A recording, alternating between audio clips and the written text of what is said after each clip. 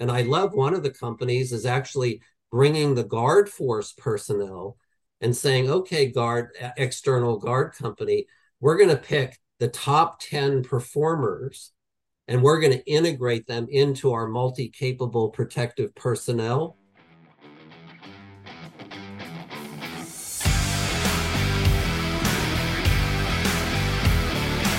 Welcome to the Circuit Magazine, the #1 source of information on protection matters, the industry-leading magazine for all security professionals who want to stay ahead of the game.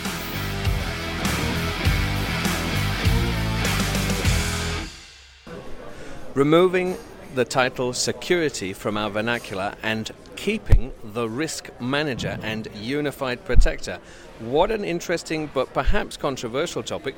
I'm here with a guest intro-outro moderator today, Mr. Chris Story. We are live at the IPSB in Las Vegas. How are you doing, Chris?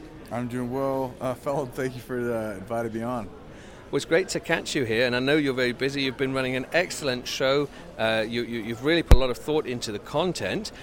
We can have a look a little bit at that, but what do you think about the idea of the unified protector? Has that come up much today? Not necessarily, and I think the reason, like you said, it's somewhat controversial is you have to own your profession first before you can add to ancillary pieces, and I think, the discussion about being a specialist versus a generalist, that's that unified person. I think most protectors, at least in our space, want to be specialists first and then understand the other ancillary connected pieces to being that specialist, so they can go, hey, that's not my expertise, that's this person. And so I don't think that we really have an understanding of a person who's got the mastery of all the tactical hard skills that are needed, and then those other soft skills from a complete risk management, privacy expert, cyber expert, and a protector. And that is a good point, because sometimes a complaint about the security industry is that we go from specialist to generalist, whereas maybe a doctor goes from generalist to specialist. Yep. But I guess if someone could figure that out, and that's where Bruce McIndoe is going to go in today's podcast. Right. It could be useful, I suppose, like the Universal Soldier, that 1980s, 90s movie. Right. Yeah, I think that might be like a unicorn, right? Like utopia, but nobody's ever seen it happen, and nobody could ever make one happen unless you maybe attach something to a horse's head.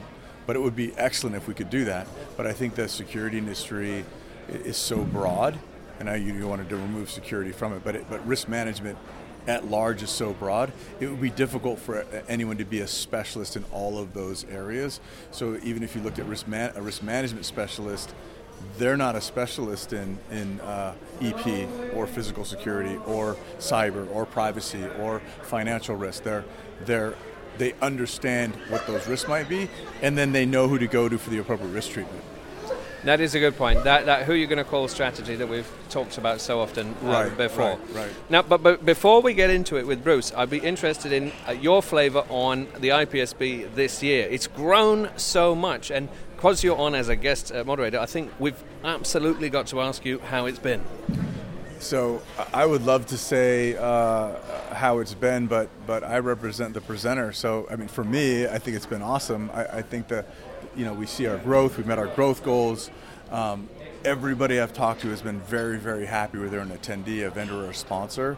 But as we put it on, my question is for people like people go, hey, how did your conference go? My question is, how did yours go? Because at the end of the day, it's about the industry, by the industry, for the attendees, for the sponsors, for everybody else. So from my perspective, it went great. We had a couple of hiccups, but I think, as Ivor says, if nobody sees that you messed up, then it's maybe not a mistake, but as we take accountability, we've got some more growing to do and some other things to do, but overall a fantastic conference, record growth and record attendees, and the crazy thing is that there's a significant amount of new people here. Not new to the industry, just new to the conference. And as somebody told me today, this is rapidly becoming not the conference that you think about going to, but the conference that you can't miss. Absolutely, yeah, and a lovely British contingent here today as well. Yeah. Obviously, I'm from the UK, so I'm going to single that out. No, fair enough.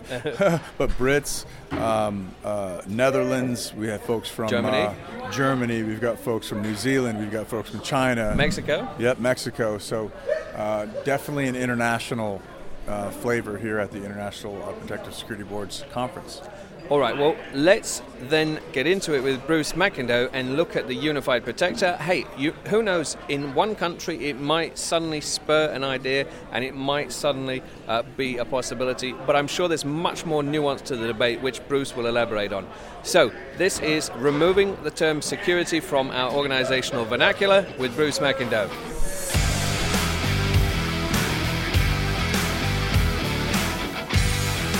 And now, let's meet one of the contributors to the Circuit magazine.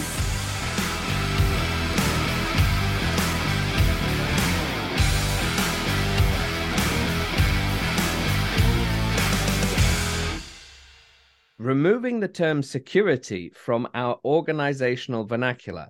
Today, I'm honored to meet with Bruce McIndoe, founder iJet World Aware and President McIndoe Risk Advisory. It's a pleasure to have you on. How are you doing? I'm doing great. So this term, this concept of removing the word security from our vernacular, it might seem a little bit either out there or forward thinking, whichever. It gets people's attention. It does. It gets people's attention. So, what problem are we trying to solve here? What is our objective? The problem that we're trying to solve is a very large problem. We have too many disciplines, what I call protective services disciplines, in their tribe, with their tribal identities, in their stovepipes, not working together, not synchronized, and not creating value for the organization. And they're all struggling to do that. And so this removing security actually came from attending a couple of conferences and the OSAC meeting where people actually talked about removing security from their business card. Right. Okay. And so when you think about that, it's like, that's a pretty big thing, right? So that they're going to toss security out the window for how they're delivering value at a senior level for their organization, whether it's resilience, protective services, global asset protection, but it's not security. Okay, so a bold mission statement, and I think that's probably piqued a lot of protectors' interest. What about you? Where does your passion for this come from? So my background, it was 14 years in the intelligence community, and having some interface with the industrial base through that, and then starting iJet in 1999 and delivering indication and warning and kind of operational intelligence to, the Global 3000 through its 20-year history, right? And in that, actually working with senior executives to apply intelligence for decision support and operational risk management. That's my background. So I've been involved in hundreds of programs, and I've seen the challenges that organizations have in trying to get all of these disciplines to actually work together, and we're still not there. Okay, still not there. So for the uninitiated, because everyone's working in security, hopefully listening to this, but the uninitiated who hasn't really considered whether or not security as a term is a plus, a negative, something that will sell, something that won't sell, what should they better understand? So just this simple thing: say the word security. In your mind, you may know what you mean, but you know what? It's in the mind of the receiver as to what it means. Security, is it cybersecurity? Is it physical security, personnel security, law enforcement?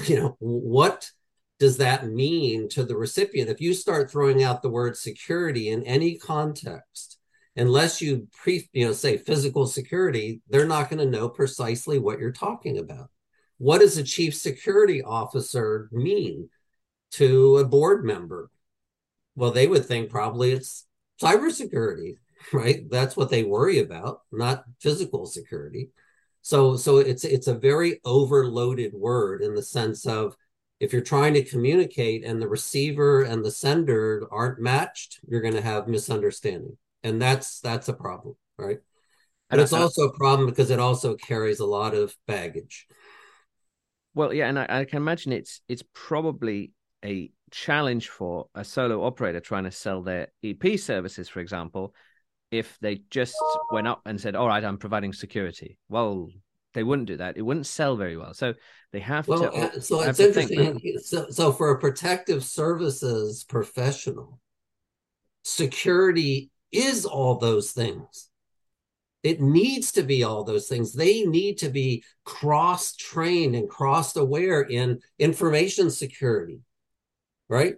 They need to be personnel security is their bread and butter, right? People's, the personnel piece of this, but also physical security, right? So actually they are what I would, if they are a top-notch executive protection professional, they are what I call a multi-capable protective personnel in this model because they already understand that they've got to protect not only communications and information and the laptops and devices and everything that that principal is using, but also the person and then the physical aspects of their security around the detail and what they're doing. So they're already covering a lot of this ground, but not at the macro for the organization, strictly for that key asset. And that would probably gel with a number of other episodes we've done on, specifically cyber skills that perhaps the protector can have without becoming a developer, right? No need maybe to be a developer, but to actually know who to call and why to call them, or and at least the that essential concept. elements of it, exactly, right. So this idea of taking security from the title or from our vernacular, it seems to have a bit of a zeitgeist, and it seems to have really, piqued your interest, piqued my interest. What about some of the structures underpinning it? Is this the logical conclusion of ESRM? Where could we sort of piece it together? So ESRM is a symptom, not a solution. Okay. So for example, enterprise security risk management, as a practitioner of risk management, right? ISO 31,000 and that world, that terminology is nonsensical. Enterprise security is a risk mitigation strategy. So how do I have enterprise risk mitigation strategy of risk management? It's alphabet word soup, right? But it's an attempt of the physical security profession to become more valuable to the organization and to senior management, just like business continuity suddenly snapped their fingers and now they're business resilience, because that seems bigger and more important and more strategic, right? But actually, are we not misselling it that's probably a good move for a corporate security practitioner to give that aura of more and bigger empires. Absolutely. Surely that's a good thing for them. It may be a good thing for them, but it's not a good thing for the organization, right?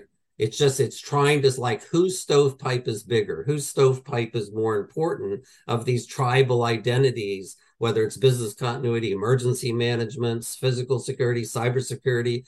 They have their own certifications, they have their own language, everybody's vying for money and position. And I'm saying we have to stop that. We have to come together as an agile workforce to be in what I call the certainty management business, right? What does that mean? That means that our job as protective services personnel is to ensure the certainty that the organization can meet the objectives that they've put out in front of them and are trying to achieve. So we are going to protect the elements of people, supply, facilities, and information, the key assets, so that that organization has a high probability of achieving the objective that they're trying to create with those assets and business processes, right?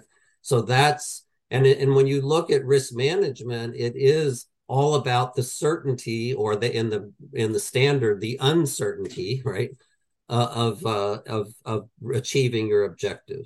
And so where all this starts is back to the beginning. And that's what we call objective-centric risk management. That is, I don't want a risk register at the board level that's just a dump of risks and heat maps. We call that list-based risk management, and there's no context. Objective-centric risk management says, no, what are the key objectives for the organization that is set forth by the board, agreed to by management to execute and achieve? And then we need to take each of those objectives and say, holistically, what are the risks that could prevent us from achieving that objective across the entire risk domain? And our job as protective services lies squarely in the operational risk domain, not financial risk, reputational risk, other areas of the company, enterprise risk management. So if we're going to do that, then all of these disciplines should be coming together to do a 360 risk assessment and mitigation strategy, and ultimately cost, to ensure the highest level of confidence that operational risk is not going to impact the achievement of that objective. At the board level now, you can see the objective, you can see what the operational risks are, and what we're spending to mitigate and achieve that. And the person that's making that decision is the business owner of that objective. We're just at telling them, here's what we see, here's the mitigation, here's the residual risk. Are you willing to accept that or not? Or do you want to spend more money and try to minimize residual risk? It's a business discussion at the highest level of creating value and ensuring that they can, or help ensure that they can achieve that objective. That's where it all starts. And so if I am not a top board speaking leader, and I am, and actually I run a small protection service. Sure. How can I make use of this? Because is it actually quite attractive a framework for me? Because if it's all objective centric, then I can directly communicate, for example, with travel risk management, objective centric policy holder setter. I'm just making a very long name for them, but is it even better in that context? So what it does, what we've been working through, is how do you link all of these disparate activities and get them, where's the value focus? The value focus is on the business objectives, the organizational objectives, as we put it, right?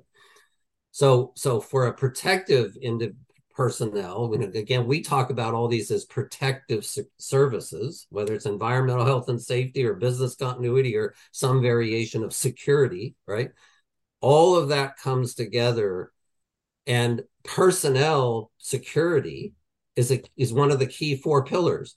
And what personnel from a risk management perspective are the most critical for the achievement of those objectives are naturally the most senior executives, right?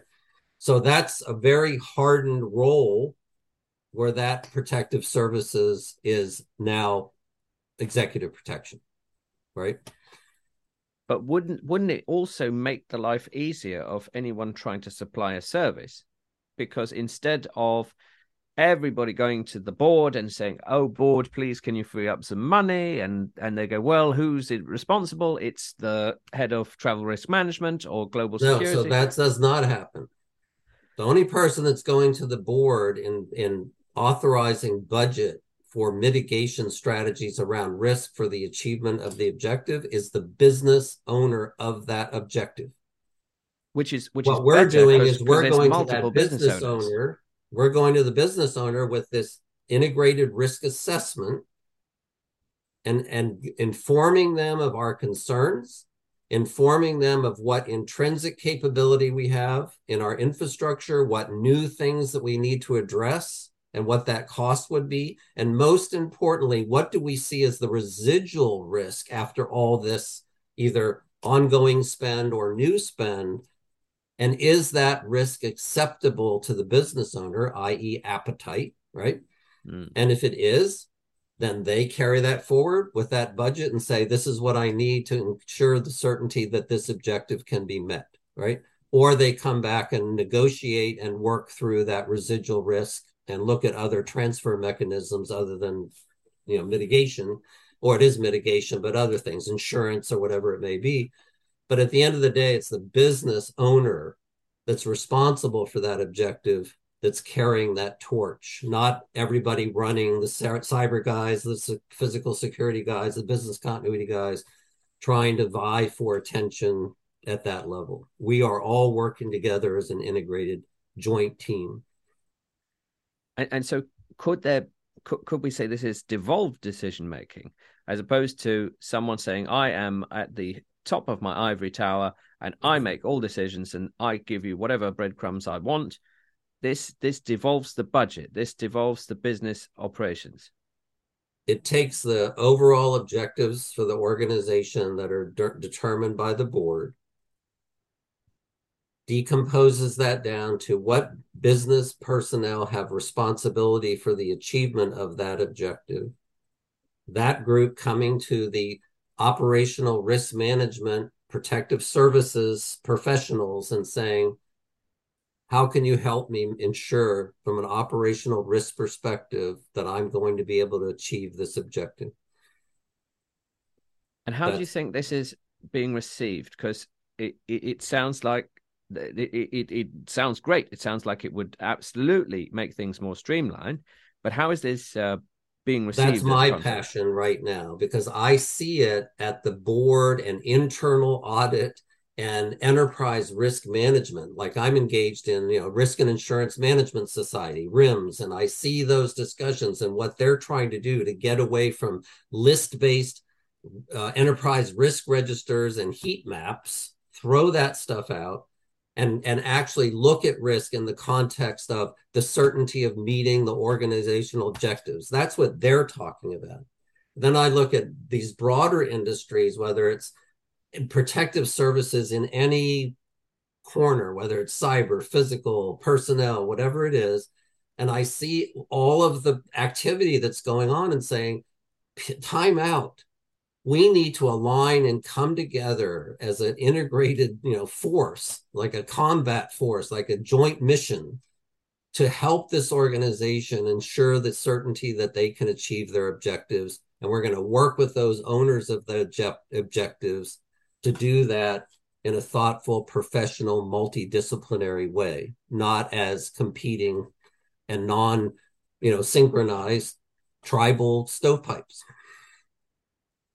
Have you seen any good examples of this in practice, or is this basically your mission at the moment?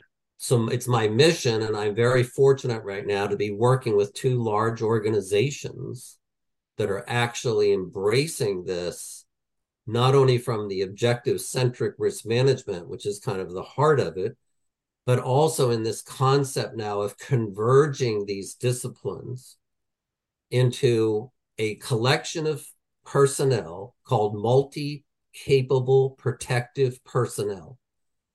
So it's like, okay, I have, my background is in physical security, or my background is in executive protection. I'm going to learn enough about cybersecurity and information protection within the scope of my personnel protective world. But I also am going to learn about environmental health and safety. And I can guarantee you a lot of EP people now know a lot about viral protection and pandemics and all things that they never thought they'd be worried about, right? So all of these dimensions of what does it mean to protecting the people asset?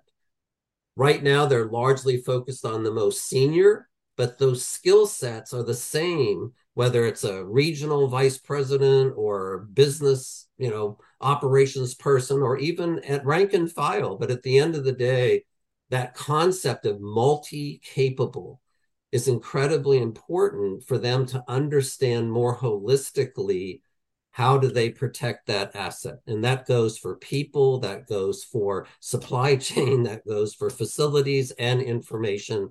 For example, the weakest link to information asset protection are people.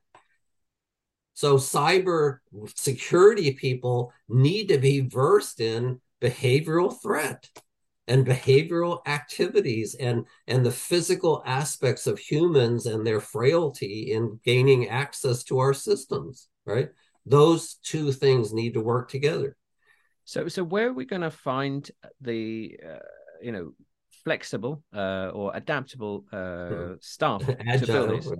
Agile, well, not agile, because agile has a whole connotation from agile compute and things like that. But like I Well, we wonder. call it, the reason we say multi-capable Yes, is multi-capable. all we're saying is, look, I'm a protective professional and I'm going to start to learn and become multi-dimensional, multi-capable, and I create more value for myself within the organization.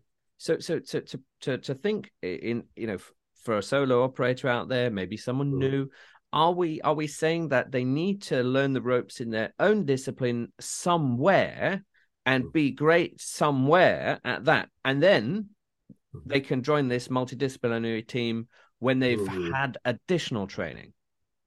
So my take, again, this is 40 years, both in intelligence community and in corporate and industrial base, right? In order to be a premier executive protection person, you have to know about taking care of that individual from a health and safety. You have to know about taking care of that person around external physical threats to that individual. And you need to be able to manage the information asset protection of what that person is carrying and doing and saying. And all of those dimensions are part of that job now. And they need to be deeper and more involved in that. And the more they become upskilled in those adjacent areas, the more valuable they're going to be to the organization, potentially either up or broadly to the organization, because they're going to be multi-dimensional. So sort of less dream team and more commando. Like everybody is a cyber expert, everybody is a fire and health and safety expert, everybody is sort of a close protection, quote unquote, knuckle dragger. Like, is that the vision? So that is the vision. And in fact, the US DoD has actually taken this on as what they call agile combat employment. Okay. And what they're saying is, if I take multi-capable personnel into battle, then I can be more agile in the true sense of the word. When I need those people to do things, they are capable of shifting and morphing and dealing with the then current requirement, versus I'm only a bomb loader and I'm going to sit on my butt until we need to load bombs. Right? So less G2, G5, J2, right? Yeah, but not even J2, just J. Well, I'm just saying it's a joint structure, absolutely. But in my mind, it's not joint because it's Air Force. Oh, Army, I see Navy. what you're saying. Yes, as far as the personnel capable, right? Yeah, it would be just G, and yes. then everyone would be a G, top G. And if I need G2, then they'll go do Intel, right? If I need G3, they'll go run over there, right? Exactly. Which would be, I suppose, more. So think about it as an EP person. If my CEO and he travels twice a year, but we need an EP detail, what are they doing the rest of the time? That's right? Good. Yeah. Now they have multi-dimensional. They can aid and support more broadly in other areas where they have interest and expertise, and then bring that to bear, plus when they're called to duty to provide EP for the annual board meeting and Davos. And some of the EP community leaders who people know and love, they often say, don't be a job snob, which I think is really good for, new professionals, but maybe for seasoned professionals. And actually, one of the areas that has been explored, especially on this podcast, is that you can work in Intel, especially over the last 3 years when travel wasn't possible. A lot of people found themselves offering Intel as a service. Mm-hmm. It's not boots on the ground, but it's still a service. What kind of new And I services would do you say, think that from would my really? experience with a Yeah. lot of EP professionals, they are incredibly intrinsically capable around behavioral risk. Okay. It's just the nature of their business. When you're out, have a protectee, you're always evaluating kind of body language and, what people are doing, how they're acting, what they're carrying. You're very observant and you're very in tune with those behavioral indicators, right? And so when you think about, insider risk and behavioral threat assessment, and these are natural things that, these would be great skills to hone, to bring to a detail when you actually are out in the field, right? But you can add value to the organization by identifying people that are having, mental health challenges or other, aggressions or grievances or whatever they're, demonstrating. You're a great resource to help with that, right? Yeah, and especially with challenging economic times, there's obviously some good business for EP, and there's other places where it's not so good. Being able to add more value, I think, as a value-added security reseller, which is maybe what some people have become, is quite important. What then exciting new facets do you think providers of protection are going to find themselves offering? Are we going to see them knowing about robots? I know I get fan mail every time I mention robots, but what? I know this is a bit of a futurology soundbite session, but what do you think they're going to be offering that they're not offering now? So I believe that if I am a people protection professional, that I can broaden that to not only protection of that asset, but also the asset itself,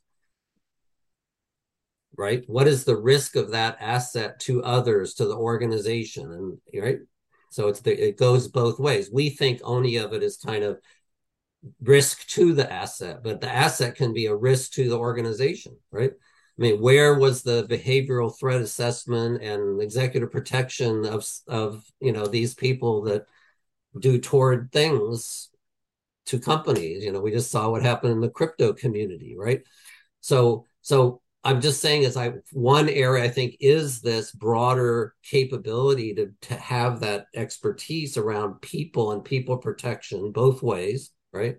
But also broadening that aperture to not just the most senior people. And can you take that skill set and broaden it for what organizations are dealing with broadly that end up with aggression, grievance, violence, right? Workplace violence and all those kinds of things. So that's one area. The other area that is, you say it's futuristic, it's coming like a freight train. We will see 10%, 20%, 40% of jobs displaced by robotics and AI in combination. Okay. What are companies going to deal with when they start displacing people at scale with technology? You think you're going to have a lot of people that have grievances? Yes. So that's like a whole nother. So now you've got managers and plant supervisors and all those people that need people protection services, because they're going to have a lot of angry people when they lay off 1,500 people out of a factory because they're revamping it with automation. Yeah, right? Even That's in the coming news, in the years ahead, not decades. Even in the news today, I don't know if you read, there's a bunch of university professors that are actually inclined to award an AI-generated essay quite a good mark, even though it's completely AI. Generative AI, sure. Yeah, which Yeah. which is crazy. So I guess where does this then leave us? Where how could people get involved? What should they observe to see this in action? Are there any new symposia coming out, new papers, new talks, things that they should look at? So what I'm in the small circle right now that I'm operating in that are starting to see this, how it actually is a vertically kind of unified architecture, right? From objectives all the way down to actually, generating risk assessment and then actually delivering on it, right? So people are seeing that in these different elements. What I've been doing is trying to bring a lot of these cross silo from risk and insurance management and business continuity. And so I'm speaking at like Continuity Insights, for example, and talking about some of this in that venue. So anyway, so really it's a matter of coming together and starting to bring this together. And I think the people that, and again, I come back to, protective personnel at the heart of it are exactly the kind of people that we're talking about. They just, yes, they might need to learn a little bit about business continuity. They already know about crisis management and emergency management at a visceral level. Well, now doing it at a more practicum level. But, as they become more multi-capable, they're going to become more valuable, right? As companies try to now steer and do this. And the other outcome of this is if I have a joint force and I can make them fungible, I'll use that term instead of agile. If I can make them fungible, then I can actually do more with the same resources, or I can accomplish the current mission with less.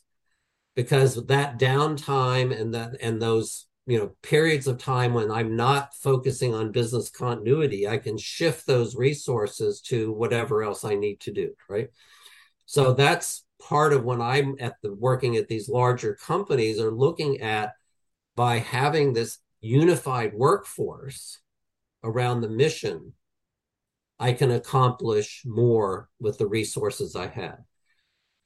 And I get cross training, I get redundancy, so that I have multi-level capabilities and business continuity in the workforce. And I love one of the companies is actually bringing the guard force personnel and saying, okay, external guard company, we're going to pick the top 10 performers and we're going to integrate them into our multi-capable protective personnel and ultimately look to bring them in and hire them. So they're building kind of this grassroots capability and also keeping that guard force engaged and seeing a future versus just coming in and then, constantly turning over. They can actually see a future up and into the organization. So it's a really, I'm feeling, excited about it. I'm passionate about it. It's a really tough problem because you have all these silos and completely different worlds coming together. But I do see the end point as being quite productive for everyone. Well, it's a bold mission, but I think a worthwhile mission in the end, and I think it's great that you get to be a part of it, in its sort of tip of the spear. So Bruce, how should people get in touch with you if they want to say hello, they want to find out more? Yeah, I mean, LinkedIn, I've got, I don't know, 10,000 people on my, followers right now. And I put a lot of stuff out there, food for thought, things that we're thinking about. There's a objective centric risk management group on LinkedIn as well for that, if you're interested in that particular area.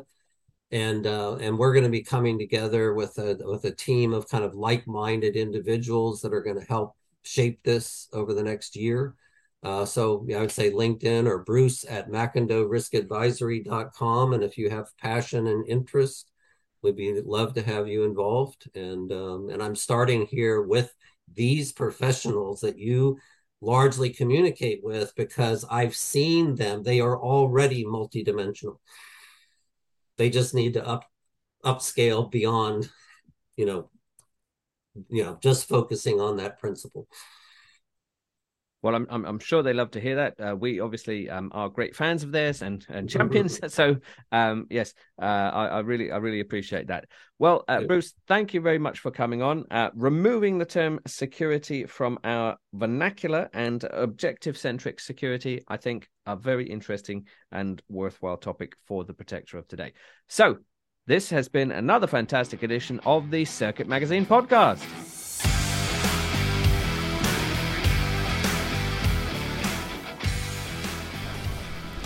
Well, thank you very much, Bruce, for an excellent session. You know, it is a tough ask to look at the unified soldier, you know, the one protector that can morph between logistics and intelligence and communications, like maybe in the future soldier program in the Army.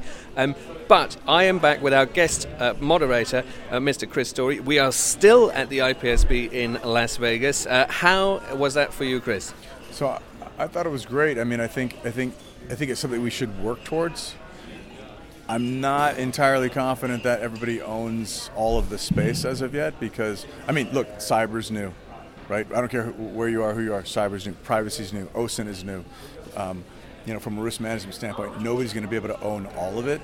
But I think what will happen is you know, some people own pieces of it, and they'll own cyber and privacy, or cyber and OSINT, or OSINT, you know, et cetera.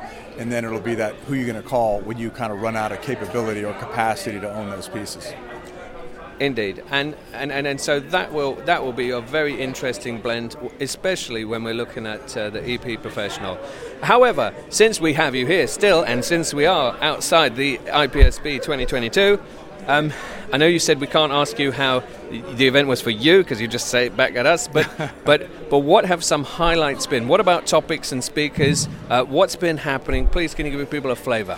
Yeah, I think so. First off, I think just the fact that we had to spread out so far geographically, you know, from a footprint perspective, to accommodate all the attendees, that was number one. Number two, at the risk of repeating myself, there were points that I could look across the room and not recognize anybody in the space, which is fantastic. I said earlier to somebody that if we took the people from the last 3 years and took the repeat offenders out and put everybody in a room, we'd be at 2,200 people, you know, because the great thing about this, we got the growth, and a lot of corporate teams couldn't travel, right, due to COVID restrictions or preparing for the recession. So that's the biggest piece that stood out to me. And then the other piece is that the professionalism of the industry, where we're going, the attendees to the fairly high-level presentations, and the excellent questions. Everybody's interested and everybody wants to see the industry move forward, so it's a pretty fantastic time.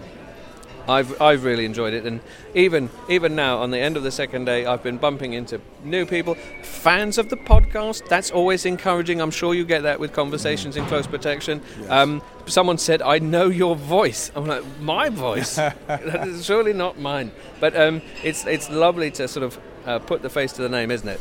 Yeah, absolutely. I mean, that's a great piece about it, is that, you know, we're able to connect here. The networking is phenomenal, right? You're able to connect with people that you meet on LinkedIn, that you've seen on Zoom calls, that you've heard on podcasts, right? And you're like, oh, where do we know each other from? And, you know, my usually go-to is, I don't know, have you ever been to prison? And that's a great icebreaker. But realistically, right, it's you're making all these virtual, reconnecting where we used to have to do it virtually. Now it's in person. Now we're putting faces to names.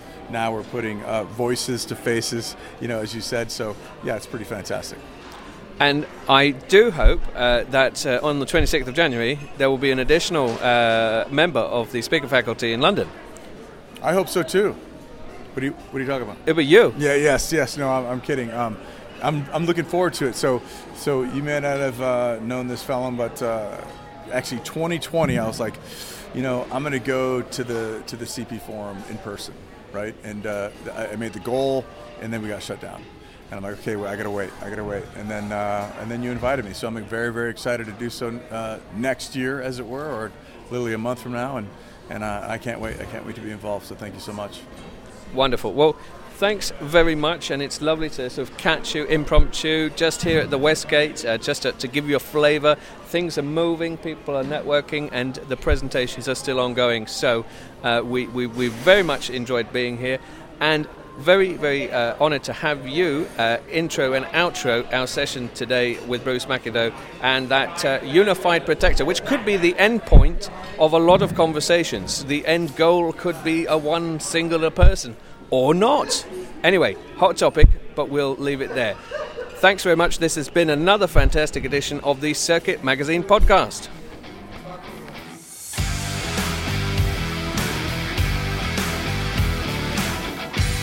You have been listening to the Circuit Magazine podcast. Be sure to subscribe and be sure to not miss an episode.